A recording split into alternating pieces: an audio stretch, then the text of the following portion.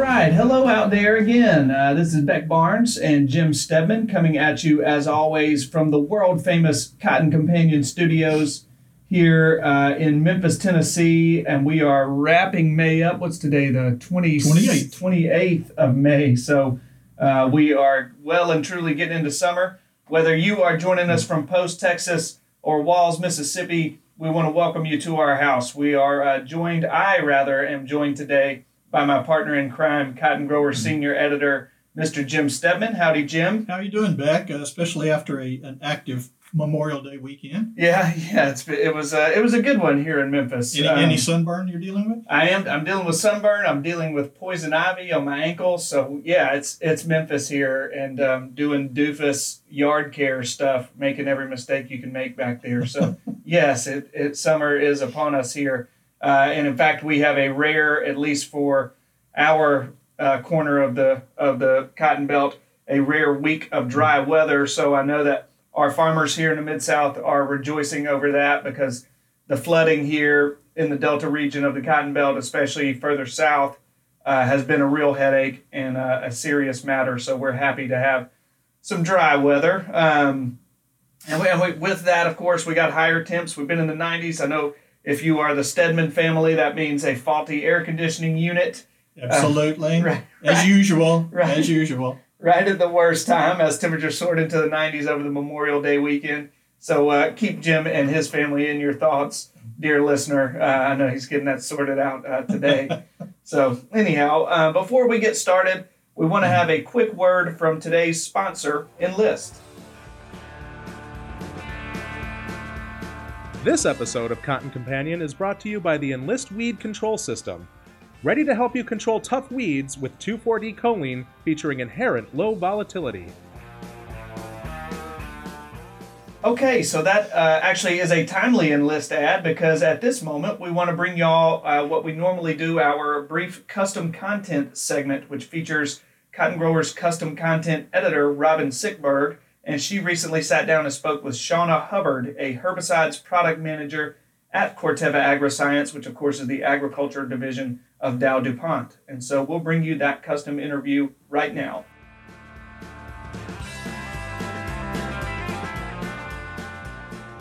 Hello, I'm Robin Sitberg, Custom Content Editor for Meister Media Worldwide, publisher of Cotton Grower Magazine. I'm here today with Shauna Hubbard, Herbicides Product Manager at Corteva Agriscience, the agriculture division of Dow DuPont. Shauna, welcome to the program. Hi, Robin. Thanks for having me. As crop stages progress, we're often moving quickly in season to make herbicide sprays. So what, in your opinion, should applicators remember as they plan their weed control passes? When we get going like crazy out there, it can be tempting to plow right ahead, but it's good to sometimes take a beat and complete our prep work that can save us headaches and rework down the line. It's good to just remember to cover our basics on weed control. Spraying when weeds are small and actively growing, and making sure that we're still actively assessing the pressure and weed species in the particular fields that we're targeting.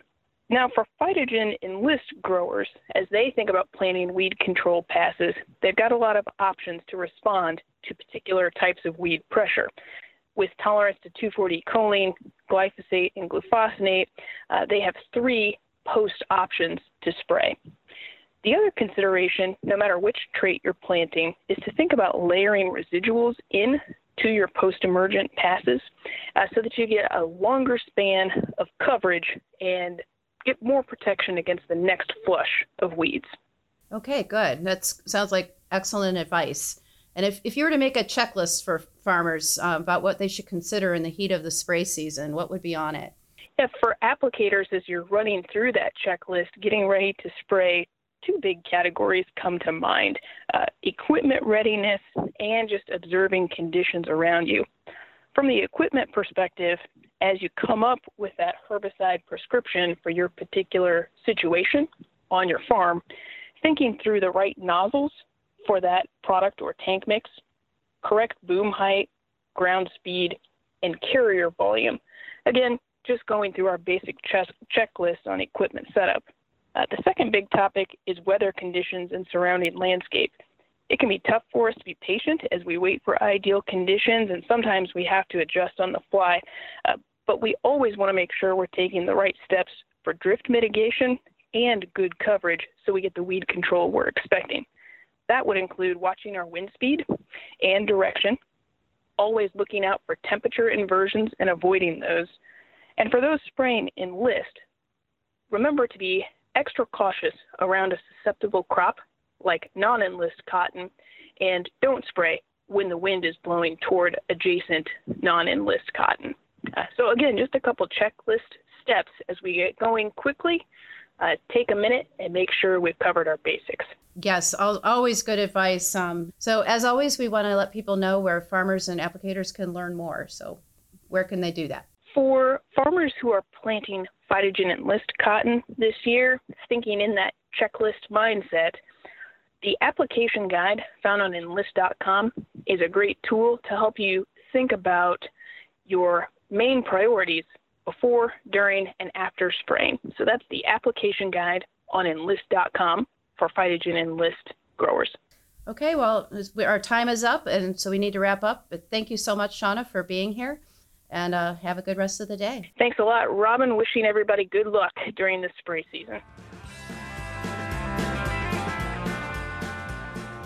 So, all right, we know that y'all are planting out there, or you're trying to get that stand up and get things up and going. And so we hope, it's my hope, that we are joining you in the cab of that tractor or that truck as you are out there on the farm this week, getting things up and running on this 2019 crop. At least in my mind's eye, that's where I see y'all listening to this podcast, and my fingers crossed somebody out there. It's where we're counting on you being right now. Yeah. Well, and we know that you are. We get the metrics back. We know that there are a lot of y'all out there joining us, so we are very thankful for that. And we got a great episode for you today. We're going to bring y'all the news of the day, the news of the past 2 weeks, as we always do. And then we're going to have our Market Minute update, which is a special one for me. It features yours truly. It features the audio from my grand national TV debut that I did last week, where the good folks at Fusion TV invited me onto their news program to talk to them because cotton was in the news the past couple of weeks, as it was named as unfortunately, one of the targeted sort of commodities in the latest round of trade war sparring with China. And so naturally they wanted to get some response or analysis from the cotton market. And so wildly enough, they came to me for that. And so I tried to do my best. We'll get to that in a little bit, though. That will be our Market Minute update. And then finally, we're going to wrap things up in our one big thing segment, where we're talking about just that market facility, the trade war, which led to the Market Facilitation Program announcements that USDA just made last week. Today's the 28th, I believe. Yes, that came last down week. on the 23rd. So anyhow, it's a packed show for y'all. Cotton has been in the news, so it's a little more newsy this week, and we're happy to do that for you. So without further ado, I want to hand things over to Jim here, and he is going to lead us in a focused discussion of all the news of the day. Take it away, Jim. Thank you, Beck. Obviously, as we've discussed, and I think as most people have seen for the last week or so, there's been some big progress in cotton planting. We're looking at the May 19th USDA crop progress report simply because with the Memorial Day holiday, USDA is running a day behind. But anyway, They deserve a break, too. they do deserve a break at some point. But anyway, as of May 19th, overall 44% of the U.S. crop has been planted, which is pretty much right on the 5-year average for this date. When the numbers come out this afternoon on that percentage is likely going to be much, much higher as planting conditions, as Beck mentioned, have improved in many areas over the past week. But looking back at the numbers we have, California and Arizona continue to lead the way, with both states having more than 90% of their acres planted. The Southeast states are still running ahead of average. 1 week planting increases here over the last few weeks, ranging anywhere from 19 to 30% increases in planting among the southeastern states. The Mid-South growers are making up ground quickly, with planting increases by state ranging anywhere from 15 to 28%. Those states are still running well below average, but they're catching up quickly. And good progress also reported for Texas, Oklahoma, and Kansas, where we've had a little bit more weather issues, particularly up in the high plains, South Plains, and up into Kansas and Oklahoma that have slowed things down, continue to slow things down a little bit. We'll see what the numbers look like when the new report comes out later today. Looking ahead at some of the other news, we have the two premier U.S.-based cotton institutes are getting geared up and ready to train the industry's future leaders this summer. The first one is the American Cotton Shippers Association International Cotton Institute. That runs from June 10th through July 18th. It is a 6-week residential program held on the campus of the University of Memphis and provides basic education in all aspects of the cotton industry and the international business environment. The program is taught by a select group of guest faculty members drawn from the U.S. and global cotton industry. There's lots of experience there among those faculty members in cotton, in international trade and marketing, in transcultural training. The program includes 4 field trips, including visits to farming operations down in the Mississippi Delta and a trip over to Cary, North Carolina to visit the Cotton Incorporated headquarters. Although the program here begins within the next couple of weeks, I understand that registration is still possible if you're interested. Information on registration and details on the program and the curriculum can be found at bf.memphis.edu/cotton. That's bf.memphis.edu/cotton. If I can make a brief plug for that Memphis school, I have had buddies of mine, especially when we were just kind of post-grad right out of college, who were farmer friends of mine from the Mississippi Delta who went through that program and thoroughly enjoyed it and learned a ton. So it's not just for international students who are making their careers in, the milling industry or the shipping industry. It's very much for farmers too, or just American folks who are starting their careers in any aspect of the cotton industry. So there's my pitch for our good friends at AXA. But it's true. I mean, I've had friends who loved that program, and they took that knowledge and went back to the farm and were that much smarter about their industry because of it. Absolutely. And talking with the folks at the school, they generally run anywhere from 25 to 30 students a year, and these students literally do come from all corners of the world. Yeah. For this event. So it's a great school. It's a very important part of the cotton industry, and certainly we commend them for keeping this program going. And to be sure, that's a neat part of it too. If you're an old farm boy like myself and my buddies who have gone to do it, is suddenly you're sitting in the class with these, movers and shakers from the Far East or the Middle East, and you're going to Silky O'Sullivan's in downtown Memphis with some sheik who's in the cotton industry from the Middle East. It's a neat thing to experience. It is a true global melting pot. There you go. And not to mention that, of course, Memphis at that time of year is pretty much melting anyway. Yeah, so. Literally and figuratively. Literally and figuratively. Yeah. The other cotton school is the Texas International Cotton School.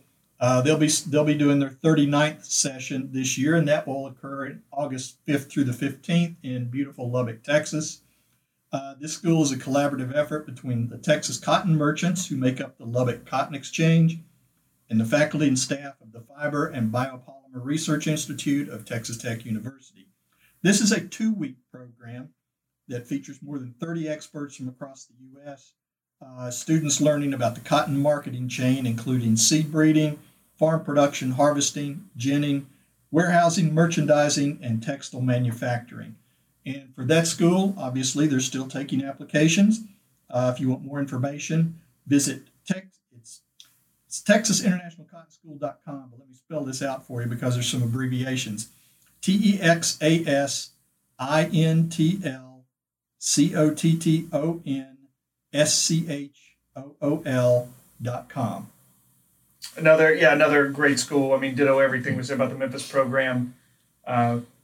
Excellent folks who have come through that program out there in Lubbock through the years. So, absolutely. And our last news item is, and Beck has kind of alluded to it, and we will revisit it again as we get deeper into this episode. Obviously, the trade and tariff standoff with China is continuing to dominate the news, but two recent announcements out of Washington in the past week have captured the attention and the appreciation of the U.S. cotton industry.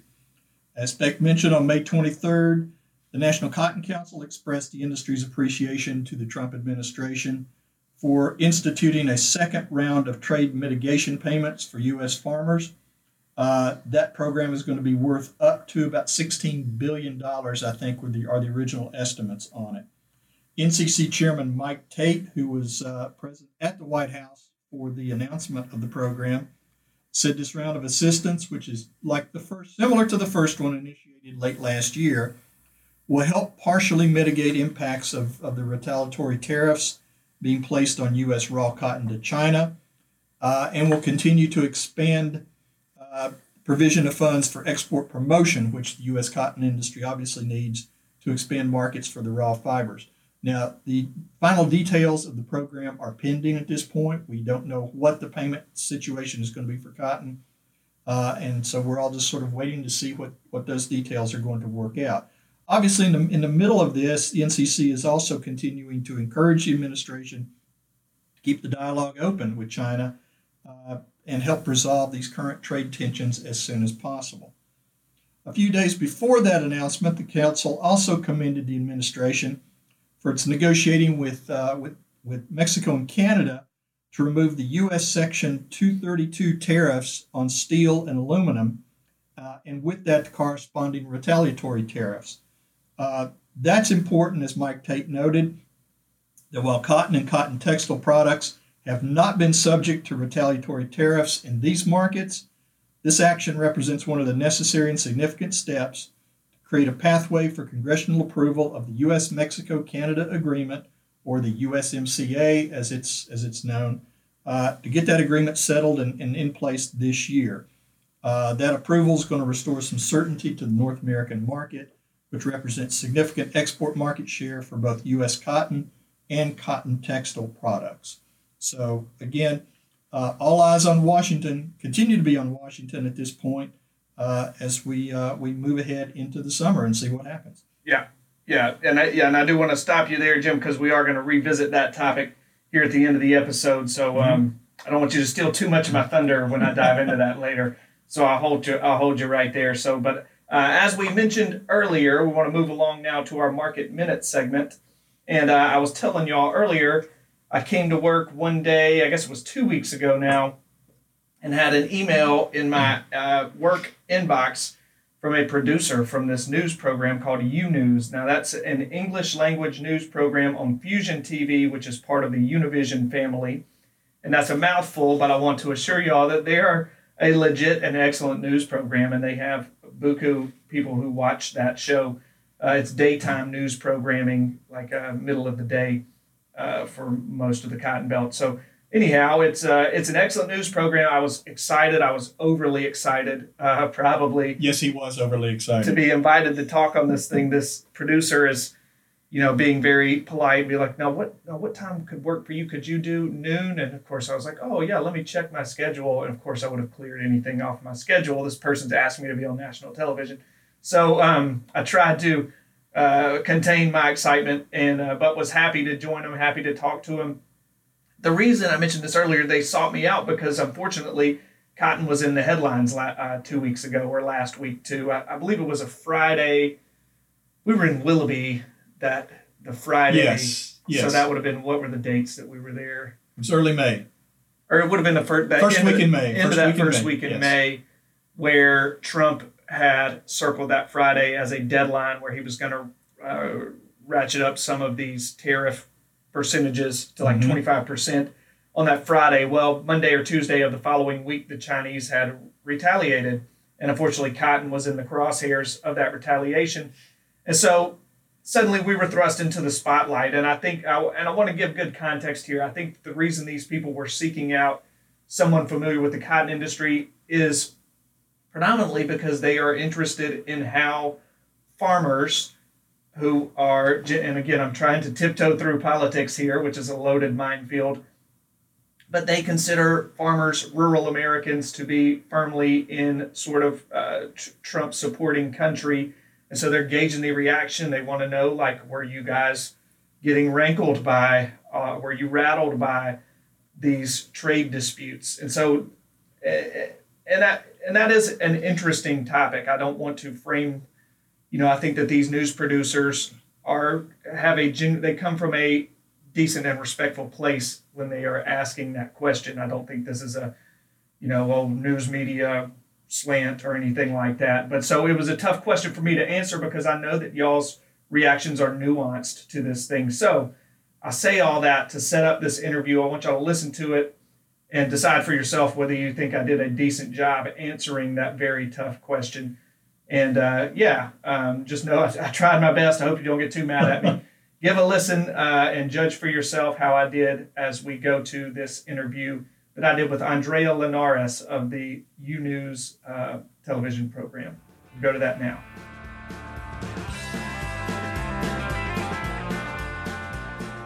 One of the sectors impacted by the trade war is the cotton industry. On Monday, Chinese officials retaliated with a 25% tariff, a punch in the gut to the U.S. heartland.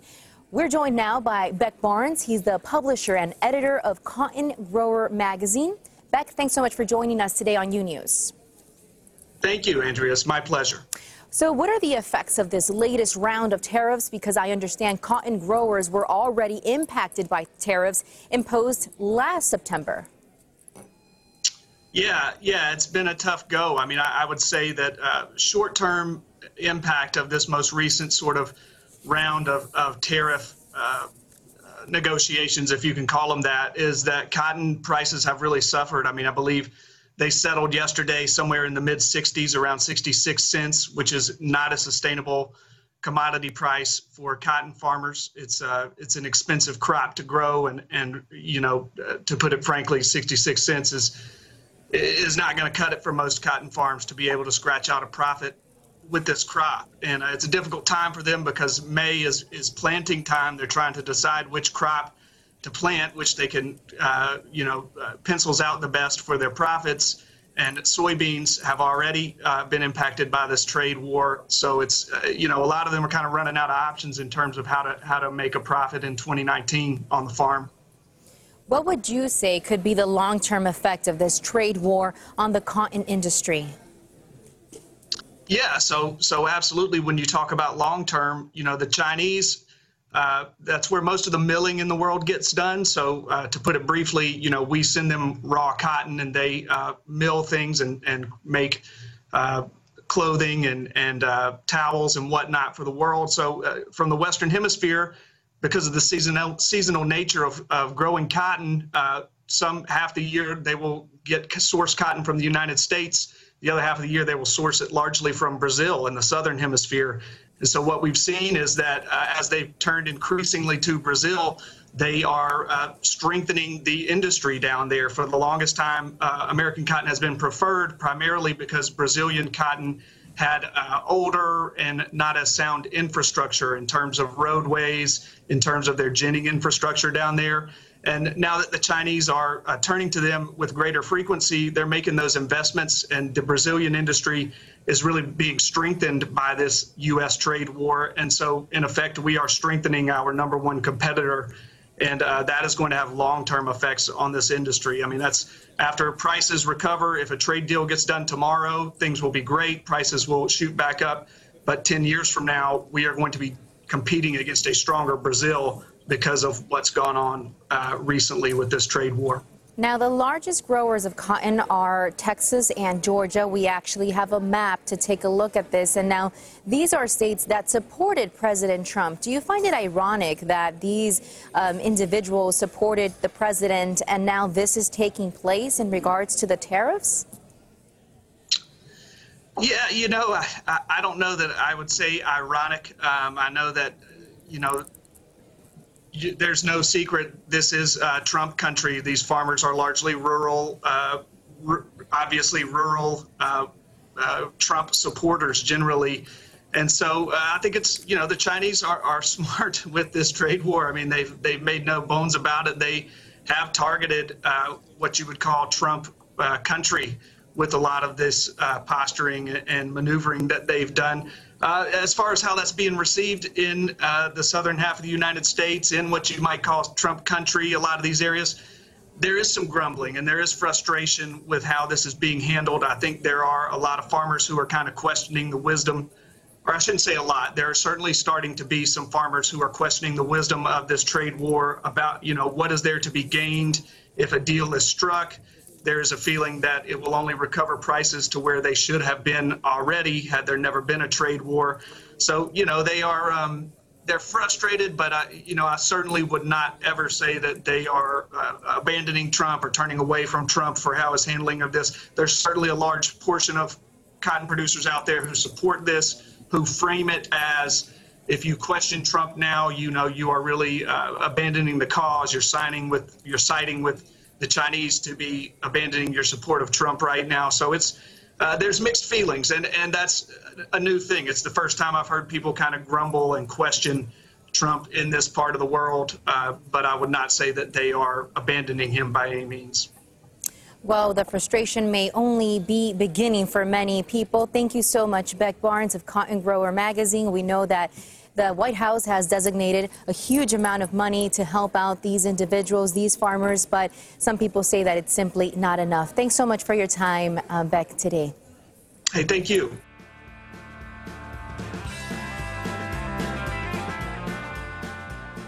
Okay, so that was my glorious television debut.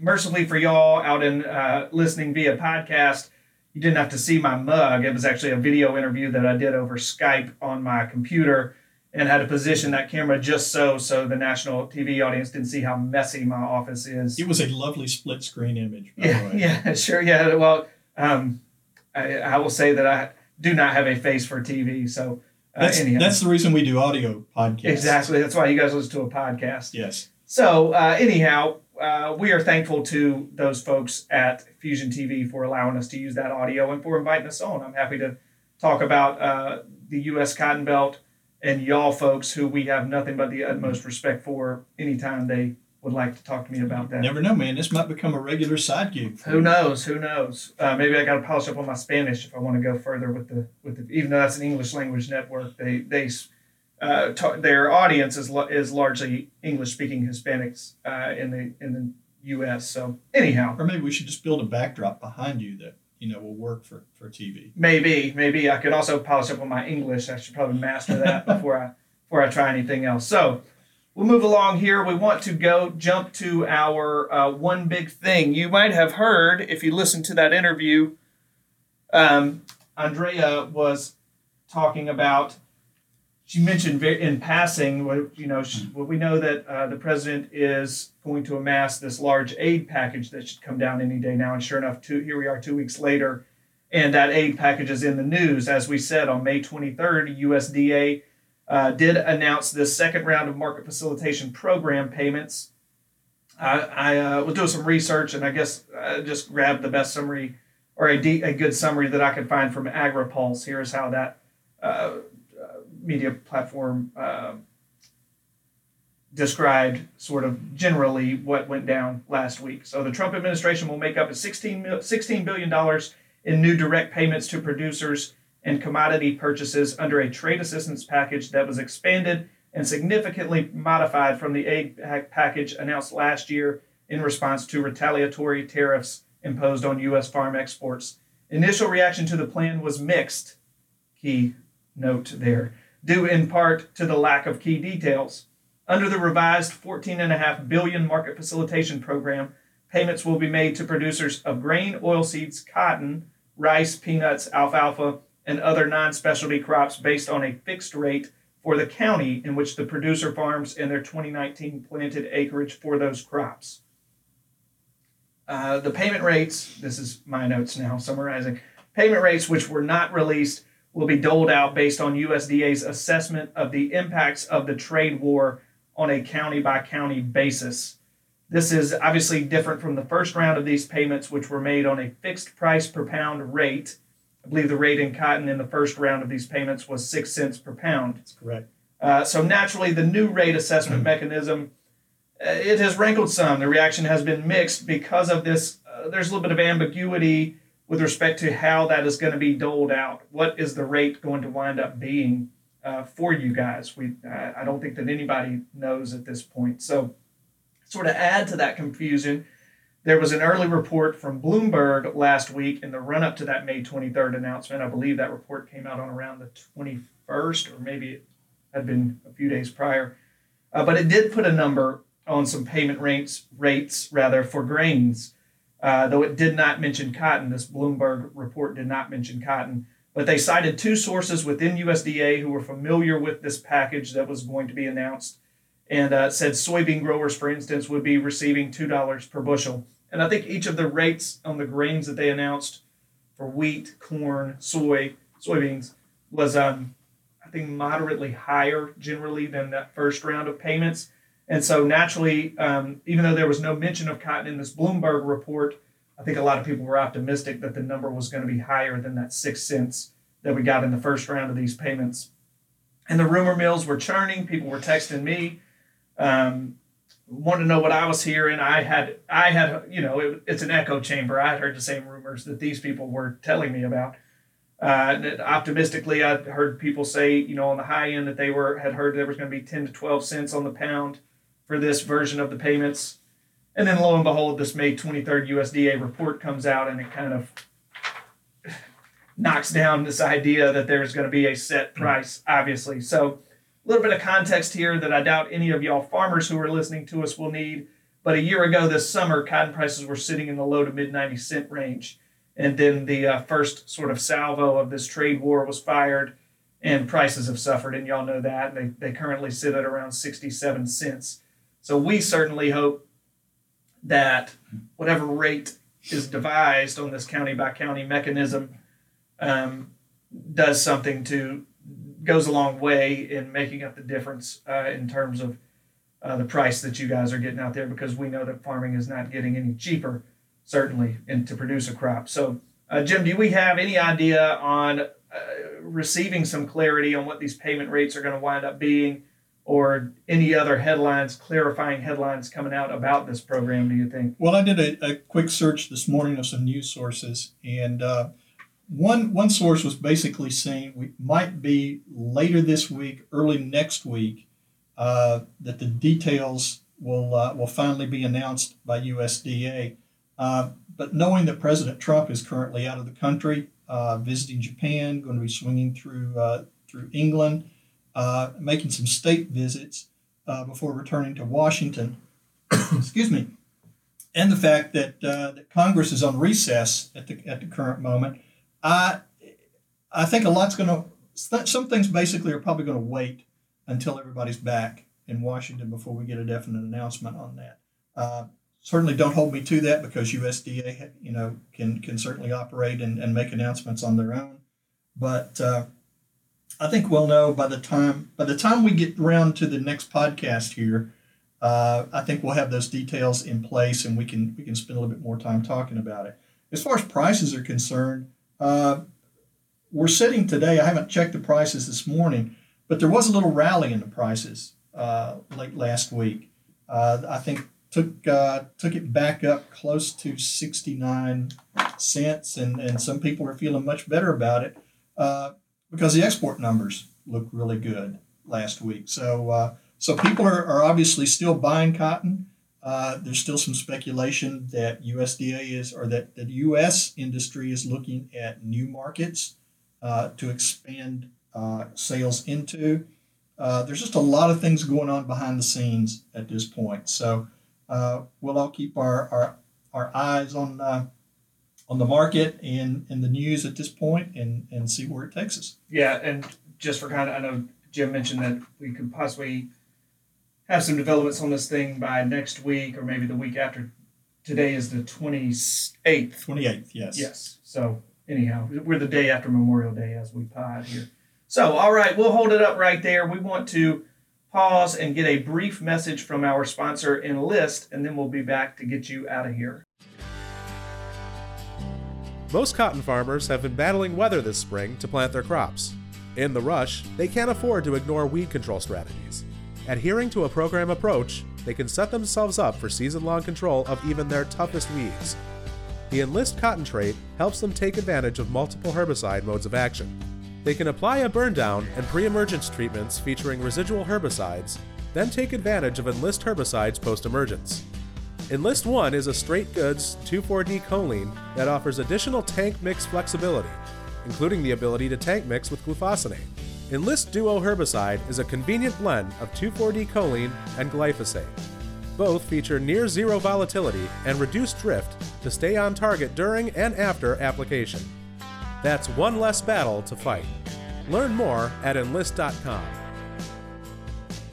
So, all right, that's going to just about do it for this installment of the Cotton Companion podcast.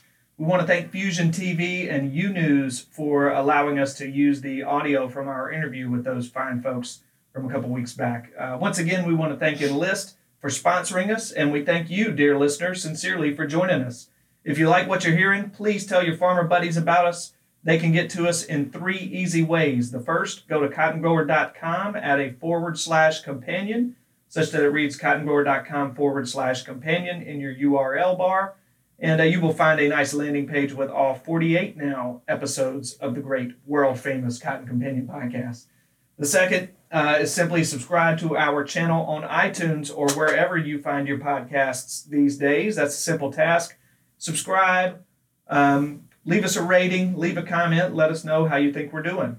The third way, the best way to make sure you receive each episode of the Cotton Companion is to sign up for our weekly e-newsletter, the Cotton Grower e-news. You can do that by going to www.cottongrower.com/subscribe, and you'll follow the easy steps you see there. Finally, make sure you're following us on social media. We are at Cotton Grower Mag on Twitter, and on Facebook you can find us by simply searching for Cotton Grower Magazine. We have posted a lot of stories there first, so be a good informative follow for you on social media.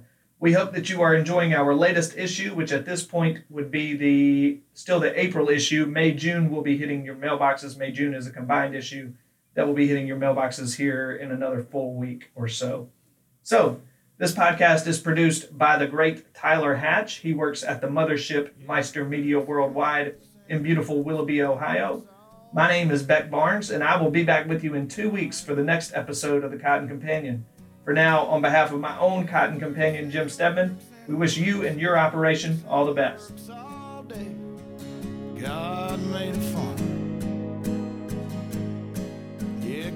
Thank you for listening to this episode of Cotton Companion.